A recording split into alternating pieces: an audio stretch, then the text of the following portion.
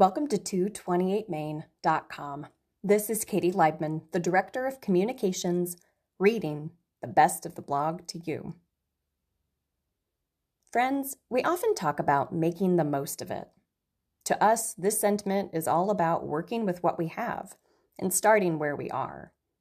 It's an outlook of abundance rather than deprivation, focusing on what we do have instead of what we don't. But for some of us, it's hard to avoid falling into a pattern of maximizing what we have. Maybe it's trying to squeeze just one more task into the end of the day. Maybe it's feeling like we should power through email while we're also trying to exercise. In some circles, it's assumed that we are all hustling and grinding, getting everything we can out of every minute. After all, you have as many hours in a day as Beyoncé. Maximizing may sound like a type of making the most of it, but it has serious limits. Having 24 hours in a day does not mean having 24 to be at work, or 24 to focus on a single project, or 24 to get a whole month's worth of exercise done at once. Humans don't work like that, and time doesn't work like that. And not all of us have the resources of a megastar who's won more Grammys than any other singer in the world. We aren't robots. We aren't machines. We're living creatures. We need food, air, and sleep. It's not that we shouldn't work hard, but we wonder if we need some more sustainable ways of thinking about our work and our time.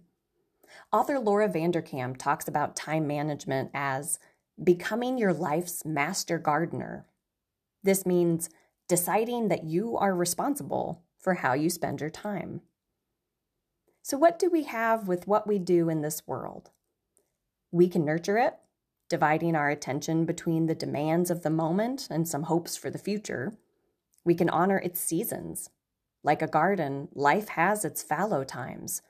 Rest isn't unproductive. Quite the opposite. It's time invested in rebuilding for the future.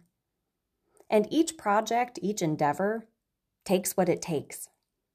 Sometimes the results are noticeable right away, but sometimes we ride a few seasons until our patience pays off. So perhaps we could look at investing as an earthy exercise too.